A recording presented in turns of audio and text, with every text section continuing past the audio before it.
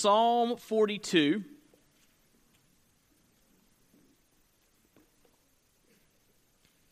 Psalm 42.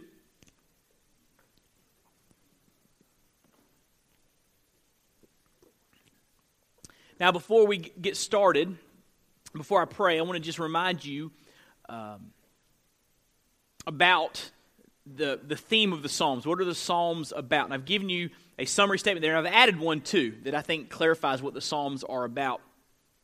The first one says, God, the true and glorious King, is worthy of all praise and prayer, thanksgiving and confidence, whatever the occasion in personal or community life. And so Kendall easily reminds us that when you read the Psalms, you see people going through a variety of different issues.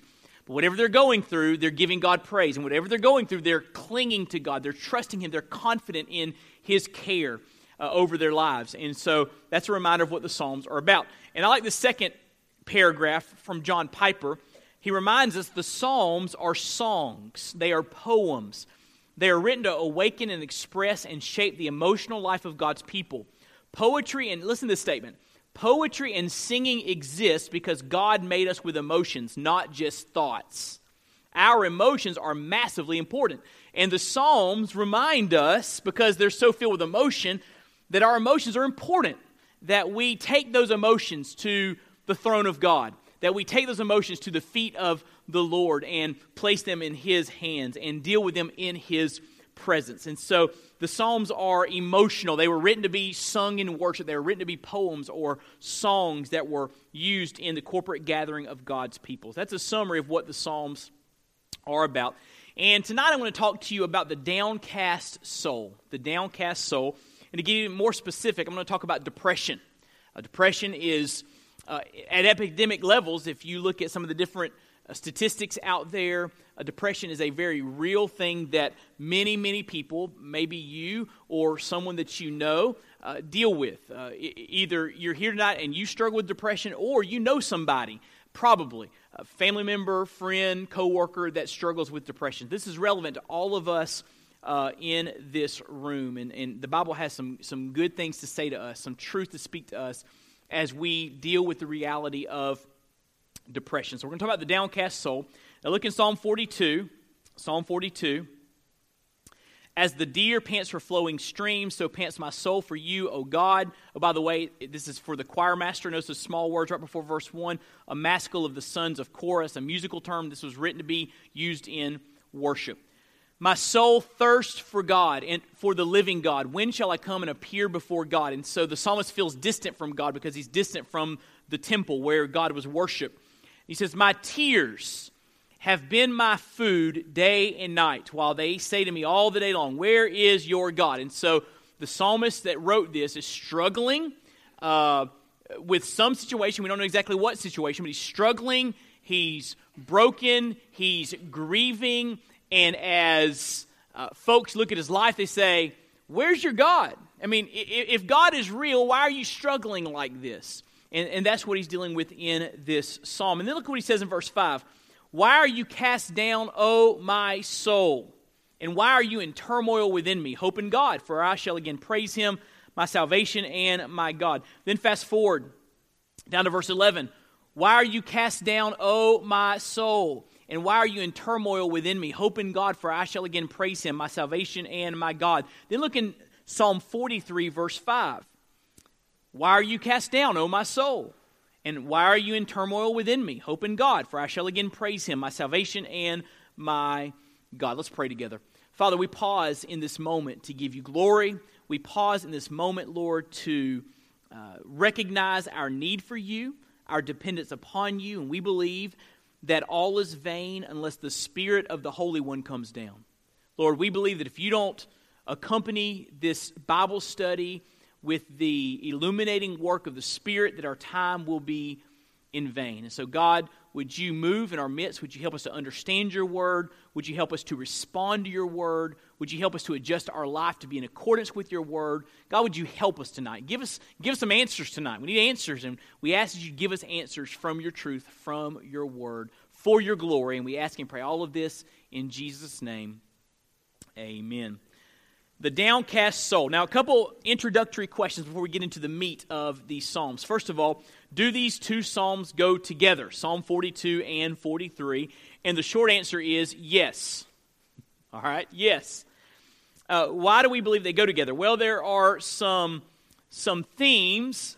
Matter of fact, some of the exact same phraseology found in both of them. You saw, I read in 3 different verses, why are you cast down, O my soul? It's found in 3 different verses across the two psalms. There's another connection here with the phraseology used, like in Psalm 42, verse 9. I say to God, my rock, why have you forgotten me? Why do I go mourning because of the oppression of the enemy? Now look in Psalm 43, verse 2. Second part of that verse. Why do I go about mourning because of the oppression of the enemy? So again, same exact statement is made. And notice Psalm 42 has a title. Psalm 43 doesn't have a title. And that's rare because most of the books in the second collection of the Psalms, the second book of the Psalms, have titles. So scholars believe this one doesn't have a title because they are meant to go together. And when you look at some of the old ancient Hebrew manuscripts that we translated our Bible from into English, a lot of the Hebrew manuscripts put Psalm 42 and 43 together. And so certainly in the Hebrew world, they believe these two psalms went together. So you see the connections there, and I believe these two psalms do go together. So that's the first question. Do they go together? Yes. Number 2, who wrote it? Well, notice what it says at the beginning of Psalm 42 in the small letters. To the choir master, a maskil of the sons of Korah. These psalms are attributed to the sons of Korah. The Korahites were Levites, which is the priestly tribe of Israel. And they were descended through a man named Kohath, which was Korah's father. And we read in 1 Chronicles and 2 Chronicles that the sons of Korah were employed in the performance of the temple music. And so their major responsibility was to lead in worship, okay? To lead in musical worship. That was their job. And they are the ones that wrote Psalm 42 and 43 and intended it to be used in singing. So can you imagine singing a song like that today? Now, we sing As the Deer Pants for the Water, right? That was a psalm that was written into music, in the 80s and 90s. You know that song? As the deer panteth for the water. You know what I'm talking about? Don't make me sing it. You know what I'm talking about. And so that comes straight from Psalm 42. And so we love singing about, panting for the water and seeking after God. But what if we sang the rest of these verses in a song? What if we sang songs like, why are you in such a funk, soul? Why are you hurting so much? Why are you depressed? That'd be real if we sang songs like that, wouldn't it? It's in here. They were singing this in corporate worship. So, these are about the downcast soul. I like what Derek Kidner says about this. This psalm is the lament of a temple singer exiled in the north. Because notice he says, I'm far from God. In verse 2 of Psalm 42, my soul thirsts for God, for the living God. When shall I come and appear before God? It is the lament of a temple singer exiled in the north near the rising of the Jordan, who longs to be back at God's house and turns his longing into resolute faith and hope in God himself. And so the psalmist that wrote this probably was a music leader that for some reason, based upon some sort of trouble, he was far from the temple. And he wanted to be at the temple where he could lead in worship of God and be in the presence of God, the manifest presence of God there in the temple. And he's hurting and he's struggling. And he says, my tears are my food day and night. And this psalm has much to say about depression. I mean, we saw it, 3 different verses across the 2 psalms. Why are you downcast? What does it mean to be downcast? It means to be depressed. And so this psalm has much to say to us about depression. And before I go any further, you need to understand that some of the greatest saints in church history have struggled with deep, abiding depression.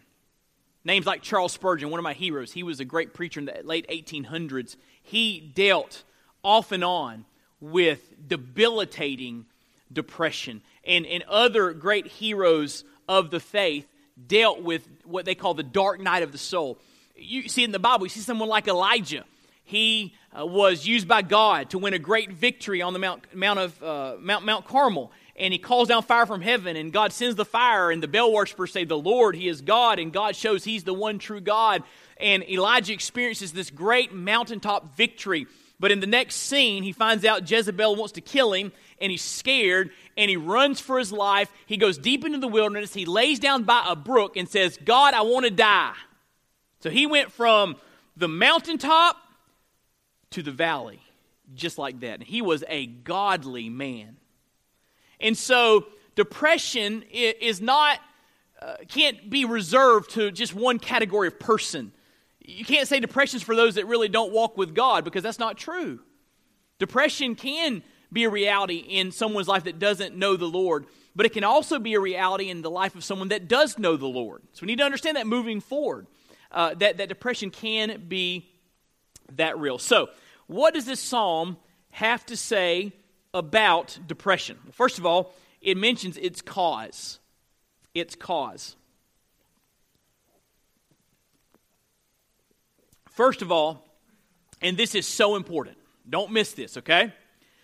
Depression can be unexplained. In other words, there's not always a good reason for it. There's no rhyme or reason. You can't figure out why you're going through the throes of depression. Notice here, the psalmist is trying to kind of get his mind around it.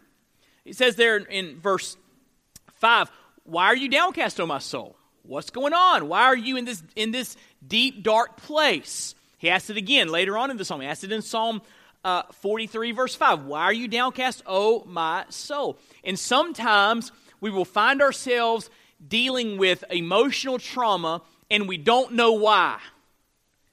And it's troubling because we want an answer, right?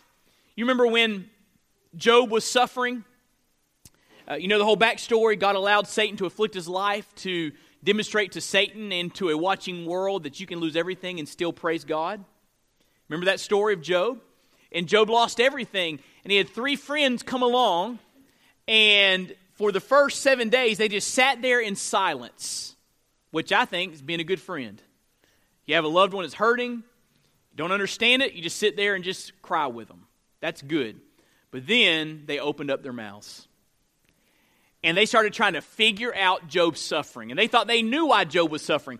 And so they went from sitting with Job, being there with him for 7 days quietly, to being called in the book of Job, miserable comforters. That's what God calls them. You're miserable comforters through Job. And so they're trying to figure it out. Job's trying to figure it out. But we can't always figure things out. Job didn't know the whole background that we know.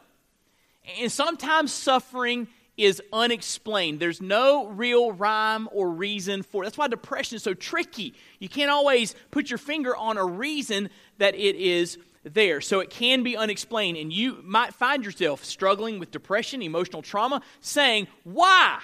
Why are you downcast, oh my soul? But depression can be triggered by circumstances. It can be triggered by circumstances. Or it could be exacerbated through circumstances. Look what it says in verse 9 of Psalm 42. I say to God, my rock, why have you forgotten me? Why do I go mourning because of the oppression of the enemy? So the psalmist admits here, I've got enemies. They're causing me some trouble, some consternation. Look in verse 10. As with a deadly wound in my bones, my adversaries taunt me, while they say to me all the day long, where is your God? So the psalmist here is being taunted, surrounded by enemies, people that wanted to harm and not heal, and it's causing him angst. And so we see here that, hey, the enemies could have been the cause of the depression. And depression can be triggered by circumstances. And let me give you just a list of some circumstances that can trigger depression. These come from the Word, and again, this is not an exhaustive list, okay? This is we're just kind of scratching the surface. But these are some things that could be triggers for depression in someone's life. First of all, feeling purposeless. Feeling purposeless. In verse 4, the psalmist says there, Psalm 42, these things I remember as I pour out my soul, how I would go with the throng and lead them in the possession of the house of God with glad shouts and songs of praise, a multitude keeping festival. And so this son of Korah is saying, my calling in life is to lead people in worship, singing, celebrating praises before the one true God. And now I'm far from Jerusalem, I'm far from the temple, I'm far from the altar, and I'm not doing what God made me to do.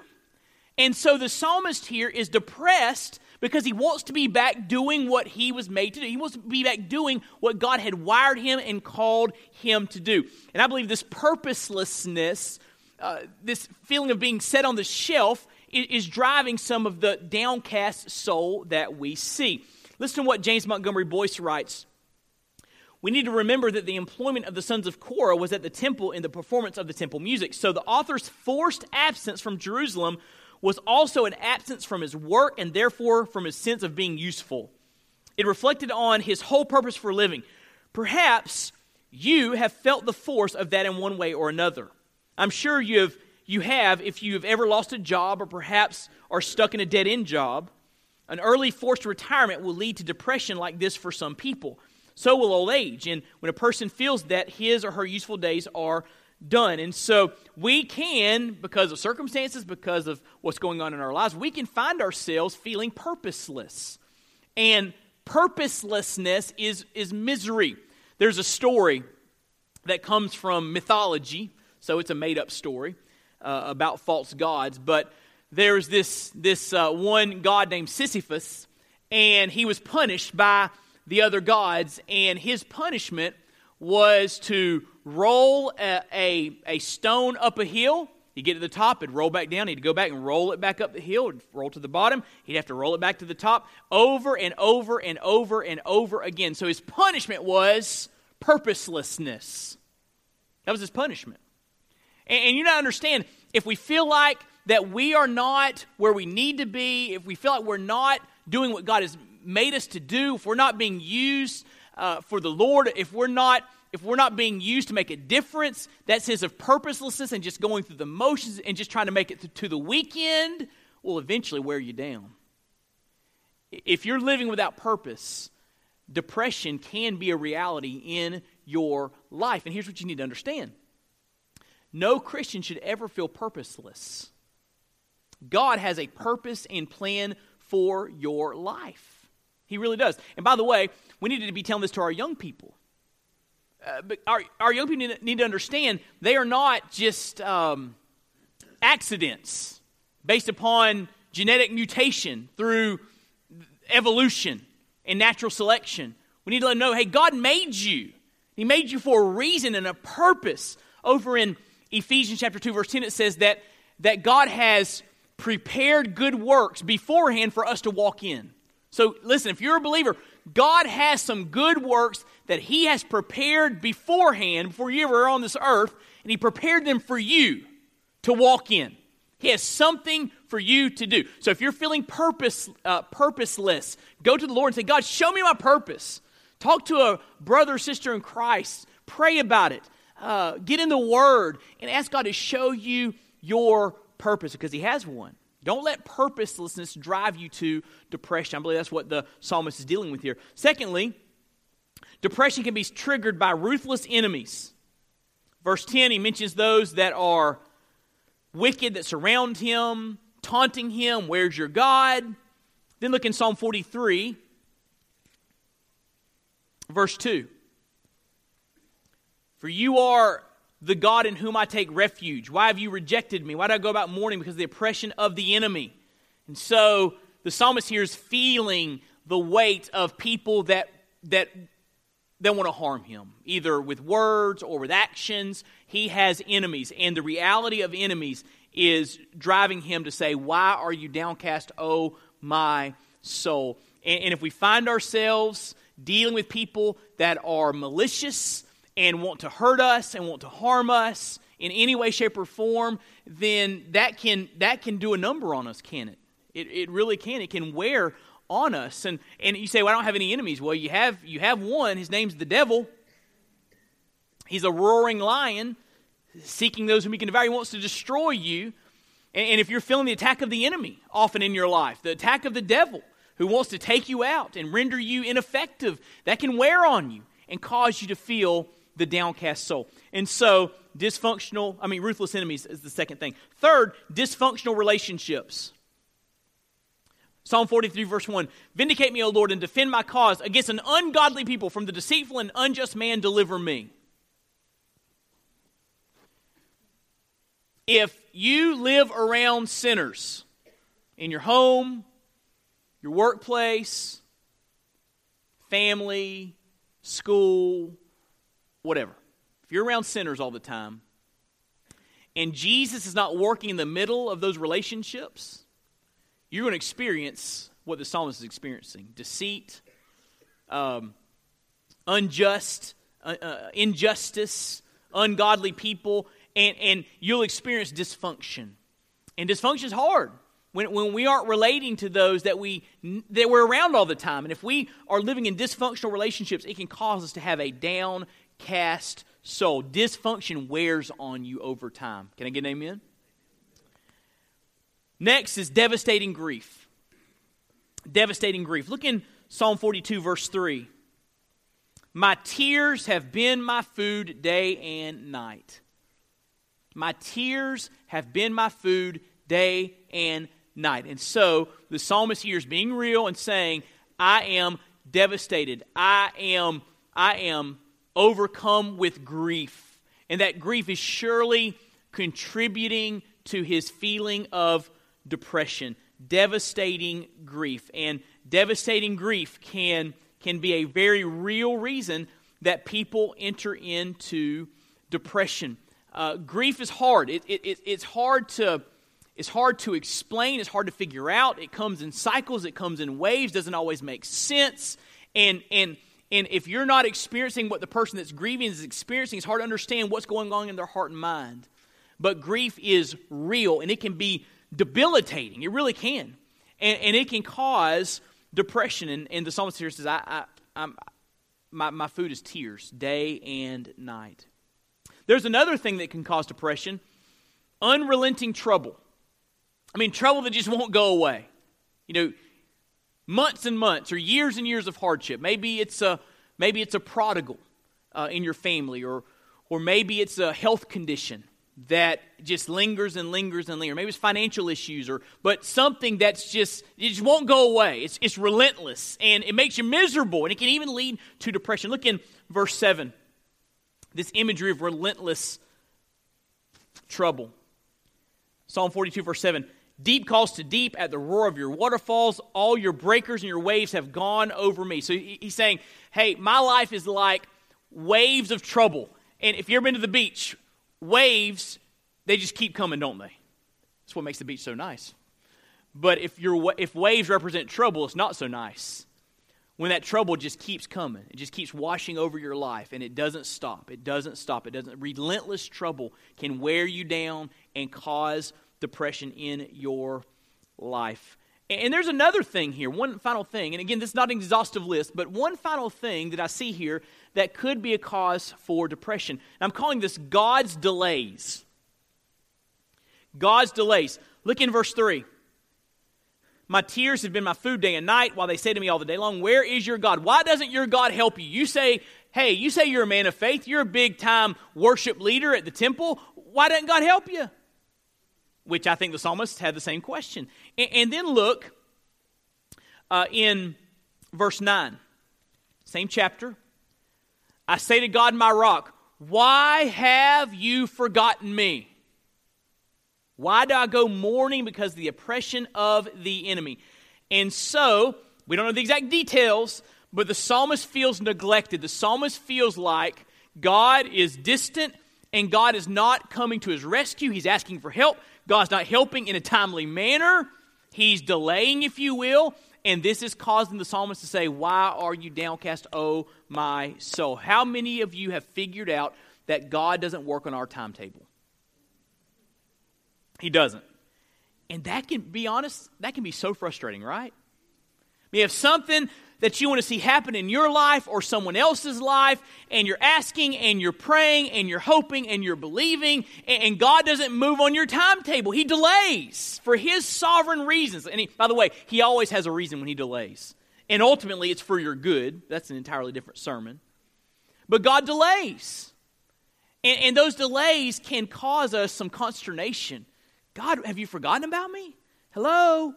I'm praying. I feel like my prayers are hitting the ceiling and just coming right back down. Where are you? God's delays can cause spiritual depression. James Montgomery Boyce writes this: it is not unusual, this is important, it is not unusual for a depressed person to feel forsaken by God.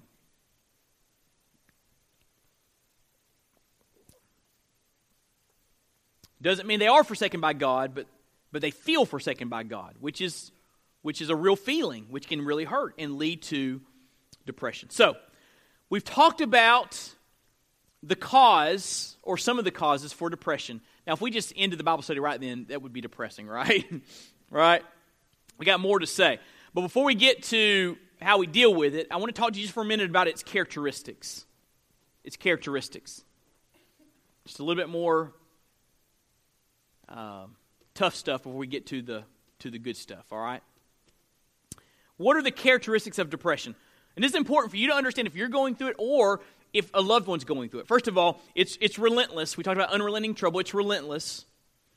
Verse 7 of Psalm 42 uses the imagery of water. He says, all your breakers and your waves have gone over me. So the trouble, just like the waves coming to the shore, trouble just keeps on coming. It's relentless. And people that are dealing with real depression feel like it's just not going to stop. It's not going to go away. It's like waves washing over their mind and their heart and their soul. And not only is it relentless, it's overwhelming. Verse 7, he starts by saying, deep calls to deep at the roar of your waterfalls. And so it's as if the psalmist is saying, I'm in deep water. I'm in deep water, and I feel like I'm about to go under. It's overwhelming to be in the clutches of depression. Here's the third thing. It brings about mourning. It feels like mourning. And not M-O-R-N-I-N-G, but M-O-U-R-N-I-G, mourning, grief. The psalmist says, verse 3, why are you downcast? Verse 3, my tears have been my food all day and night. Verse 9, why have you forgotten me? Why do I go mourning? Because of the oppression of the enemy. And so depression, even unexplained depression, can feel like a loss. It can feel like mourning. It feels like grief. So those are just some, not all, of the characteristics of depression. Now, let's get to the good stuff. What's the cure? What's the cure? We're going to solve depression tonight. Sound good? Not really, but we're going to get some principles that are going to help us to attack it. All right? It's cure. So you find yourself struggling, you find yourself down and out. You find yourself struggling with a downcast soul. What do you do? How do you handle it? Now, there are a lot of ways people try to handle it that are ineffective and harmful, like try to forget it, maybe through substance abuse, all right? Just try to escape the feelings for a period of time, and that never ends up going well, right? Some people just run from God. Some people run from other people. I just need to be away from everybody. I need to be isolated. There are a variety of ways that people deal with depression. Let me give you some biblical principles that you can apply to your life to help you to begin to deal with depression. Number one, be honest with God. Have you ever thought about how ridiculous it is to lie to God? Or to put on a front before God or a mask before God. I mean, God knows everything, right? So why would we try to pull the wool over His eyes? It ain't going to work. So you might as well just be honest and tell Him exactly what's going on in your life, exactly how you're feeling. And there's something, listen to me, there's something therapeutic, listen, about your ears hearing the words of honesty come from your mouth. You're talking to God, but you're also listening in on your conversation. More on that in a few minutes. And there's something therapeutic about hearing honesty. I mean, to really deal with what's going on in your life, you got to start with honesty. What really, how you're feeling, what you're experiencing, what you're thinking, the questions that you have. I tell people all the time, listen, God is not intimidated by your questions. He's not intimidated by the why questions. And He's not intimidated by the how long questions. You know why we know that? Because the psalmist used those questions. How long, O Lord, when you go come to my rescue? Why, God? Why are you downcast on my soul? Why is this happening? We see psalmists in a reverential way, a respectful way, but in a very transparent way, ask those questions to God. And so I believe the starting point to deal with depression, the starting point for healing is to be honest with God. Now listen to me. You need friends. You need family. You might need clinical help. All those are important. All those are valid. All those are tools. But make sure the first place you go is to the Lord. The first place you go. Because ultimately, healing comes from His hand, right? The first place you go is to the Lord. And when you talk to God, just be honest. It may sound funny to talk honestly to God. Maybe you've never experienced that, but it's important. If you're a child of God through Jesus Christ, if you've embraced Jesus as your Lord and Savior, the Bible says that God has adopted you. You are His child. He is your Father, and He wants you to come to Him, and He wants to know how you're hurting and what's going on. He wants you to be honest. The psalmist here is honest with God. Now, here's the second thing. Start with honesty. Second thing is, speak truth to yourself. Be honest with God, but be honest with yourself too. Speak truth to yourself. So yes, Pastor Wade is telling you to talk to yourself. Okay? Have my permission to talk to yourself. And you might want to, be careful where you do that. Okay?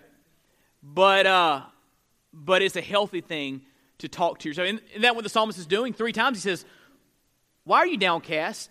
Who? Oh, my soul. He's talking to himself.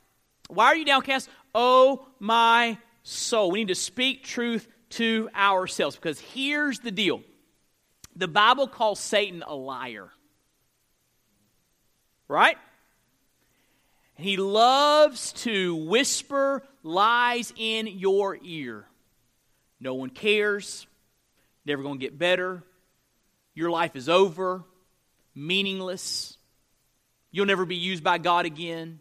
Why even bother going to church? I mean, just whispering lies in your ear. He's a liar. The Bible calls him a roaring lion, seeking those whom he can devour. And one of the ways he devours is by speaking lies into our ear. He loves to destroy. It says over in John 10:10, the thief, Satan, comes to steal and kill and destroy. I'll never forget, one of the sermons I remember from my childhood is my pastor, F.T. Rogers, preaching through Ephesians chapter 6, the passage about the armor of God.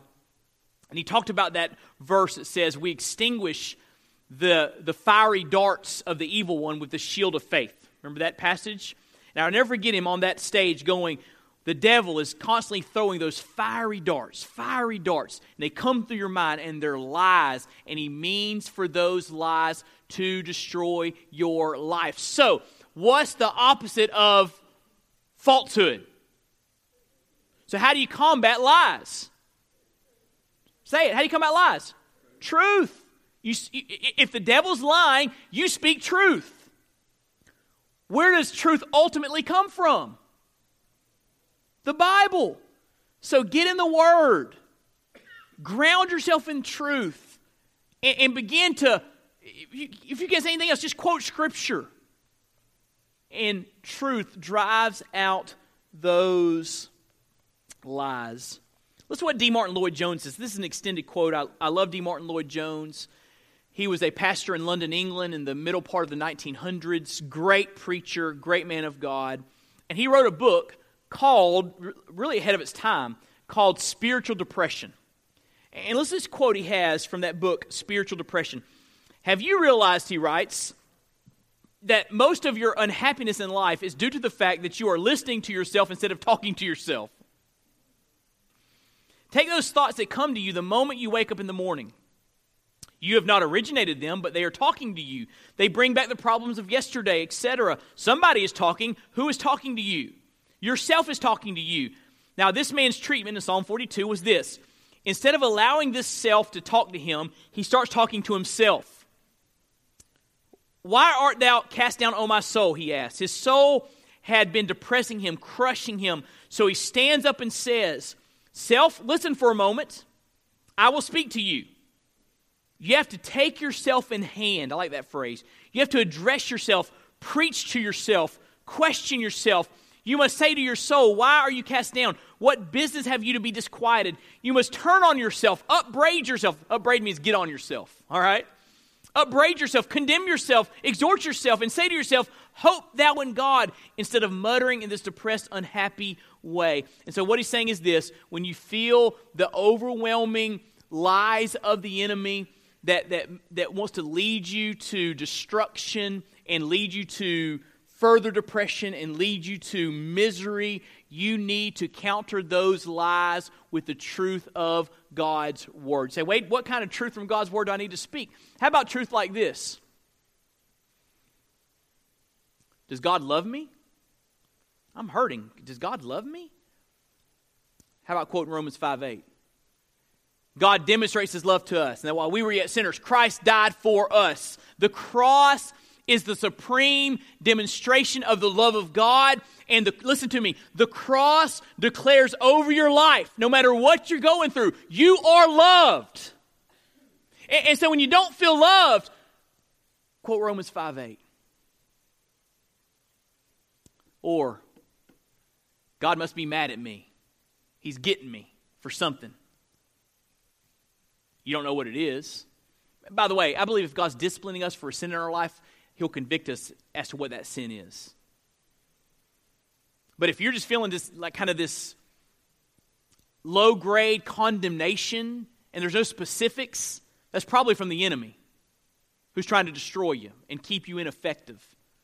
And so what could you quote in that instance? How about Romans 8:1? There is therefore now no condemnation for those who are in Christ Jesus. That's a good one, isn't it? How about the end of Romans 8? Nothing can separate us from the love of God which is in Christ Jesus our Lord. And we could go on and on and on. But you see what I'm saying here? Speak truth to yourself. Remind yourself of the realities of God's Word, the realities of the gospel. Let truth become a foundation for your hurting soul. Speak truth to yourself. Number 3, affirm God's love. I just kind of spoke to that. But look what it says in verse 8 of Psalm 42. I got ahead of myself. I hate it when I do that. Look in verse 8.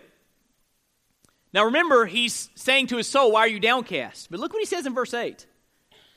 By day the Lord commands His steadfast love, and at night His song is with me, a prayer to the God of my life. And so the psalmist here is saying, yes, I'm hurting, yes, I'm downcast, yes, I'm depressed, and yet I know that God commands His love for me. God has set His affection upon me. And here's what you and I need to do when we find ourselves struggling with depression. We need to affirm God's love. We need to understand that difficult circumstances, physical, emotional, spiritual, do not negate God's love. The reason we hurt, the reason life is so hard is because we live in a sin-cursed world, right? We live in a fallen world. It's a mess out there. And we've contributed to the mess because we're sinners, right? But God saves and God forgives and God redeems and God helps. And the Bible says that one day Jesus will make all things new. And so even though you're living in the midst of a sin-cursed world and you feel like God is far from you and you feel like God doesn't love you, you need to remind yourself from the Word of God, you are loved. He hasn't stopped loving you. He hasn't stopped loving you. He loves you perfectly. Hey, let me remind you this. There's nothing you can do to make God love you any more than He already does. And there's nothing you can do to make God love you less than He already does. He loves you with a perfect, unconditional love. That's amazing, isn't it? And when people are hurting, of course, it's natural, it's human. God, do you love little old me? It's important in those moments to go back to the cross. Remember that Jesus went and bore your sins on the tree so you could be forgiven and saved. And He did it because He loves you. So affirm God's love. Here's the next thing. This is a tough one. All right, you ready? You sure you're ready? You're not going to like it. Especially if you're struggling. You're not going to like it. You ready? Sing. Sing. Look in verse 8. By day the Lord commands a steadfast love, and at night, isn't this interesting?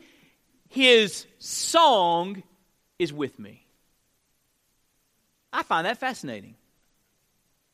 His song is with me.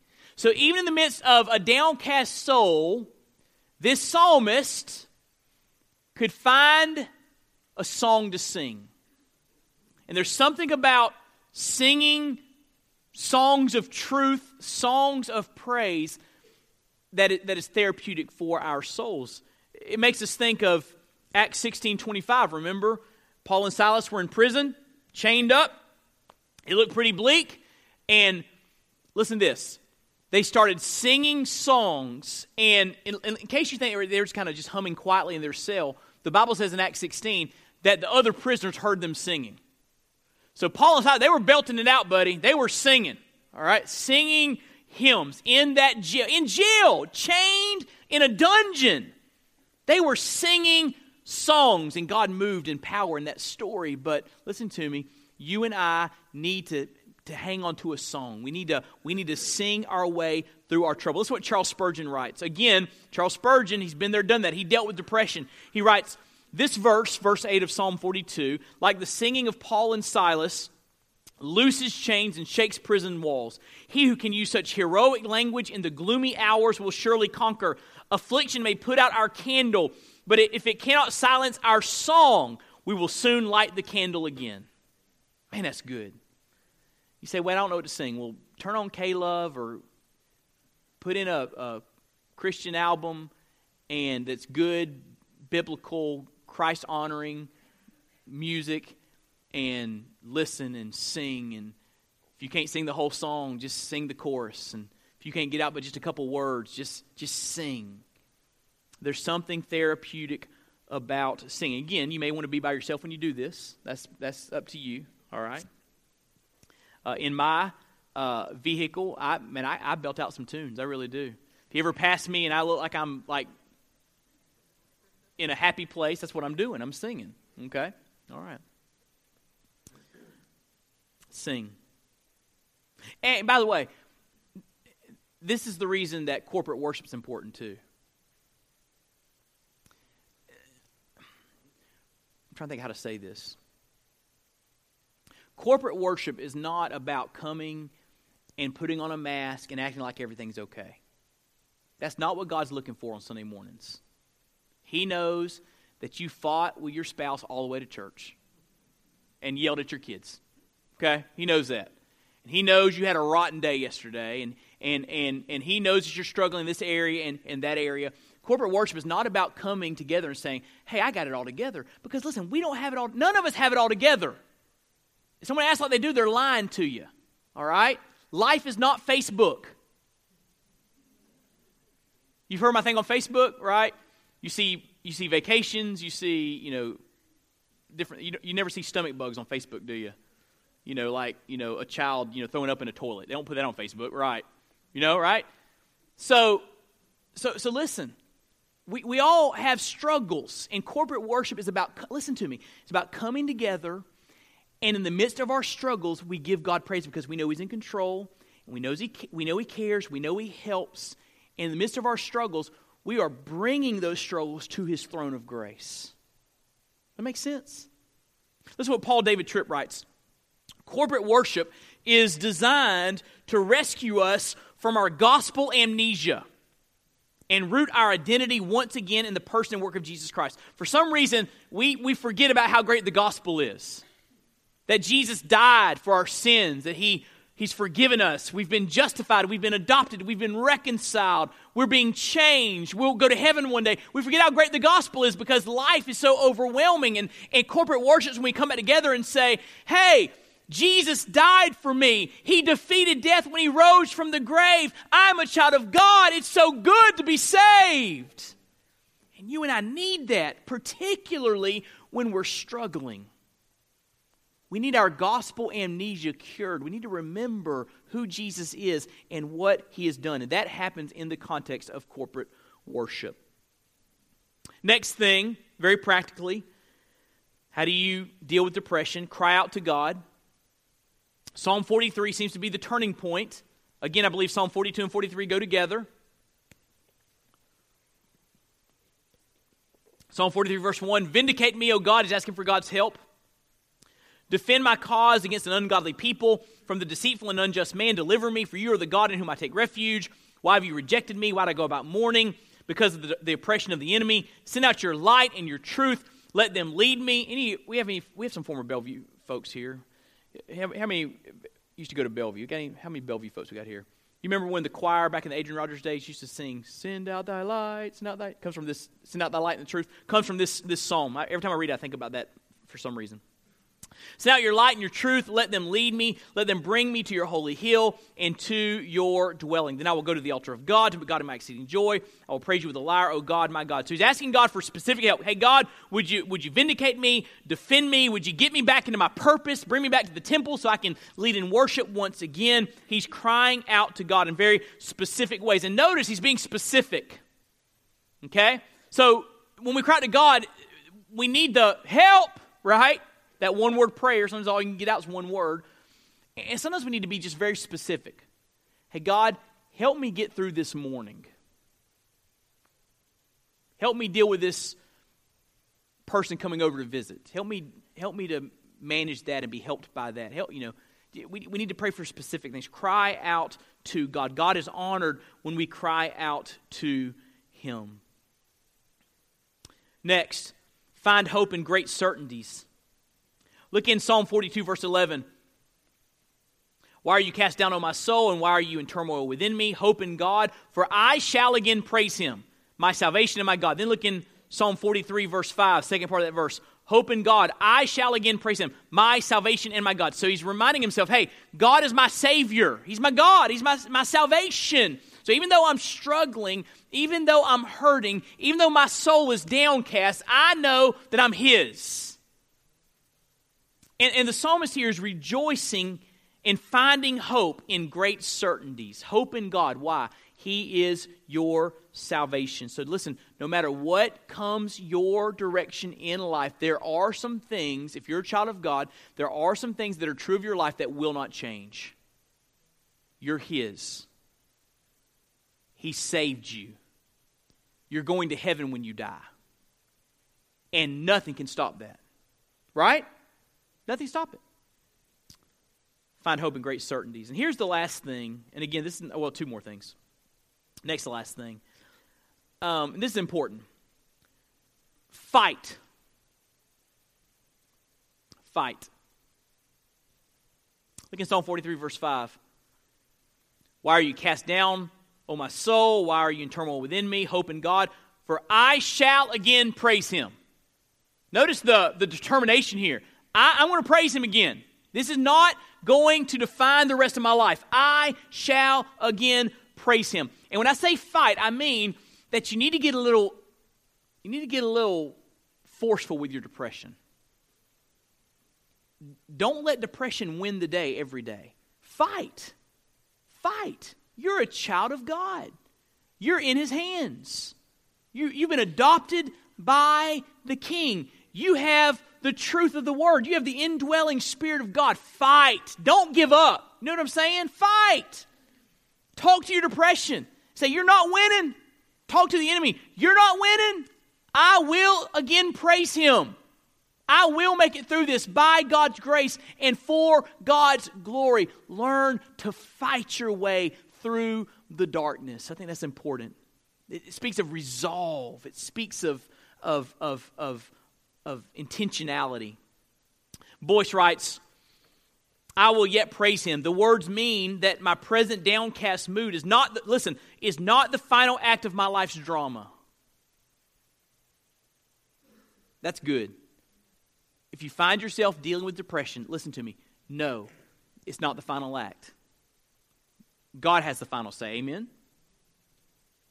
And here's the last thing. We'll be through. And goodness gracious, we've almost gone an hour. We have gone an hour. Realize the ultimate source of joy. Look in Psalm 43, verse 4. Then I will go, when I get back to Jerusalem, he's saying, I will go to the altar of God. To God, my exceeding joy.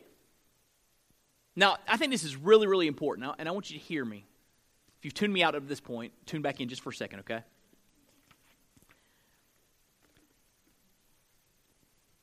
If you think joy is going to come when your circumstances improve, you're going to be sorely disappointed. Or if you think joy is going to come when your depression goes away, you're going to be sorely disappointed. Joy, ultimate abiding joy, only comes from God. A relationship with Him. Abiding in Him. Spending time with Him. So what I'm saying is this. Fight your depression and pray for God to intervene and change your circumstances and change things around. But listen to me. Don't think that joy is going to come when your circumstances change. I mean, your depression can be cured and you still be joyless. Right? Because the ultimate source of joy is our God. And he says, God is my exceeding joy. Listen to what Peter Craigie writes, Old Testament scholar.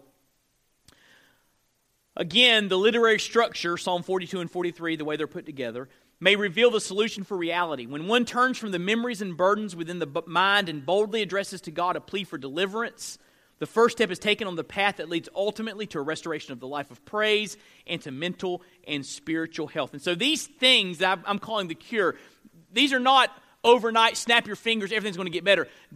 These things get you on the road toward healing. Does that make sense? They get you on the road toward healing. God's the healer. God has the timetable. But these things begin to help you to walk that path. So you come out on the other side of the valley and experience victory over your downcast soul.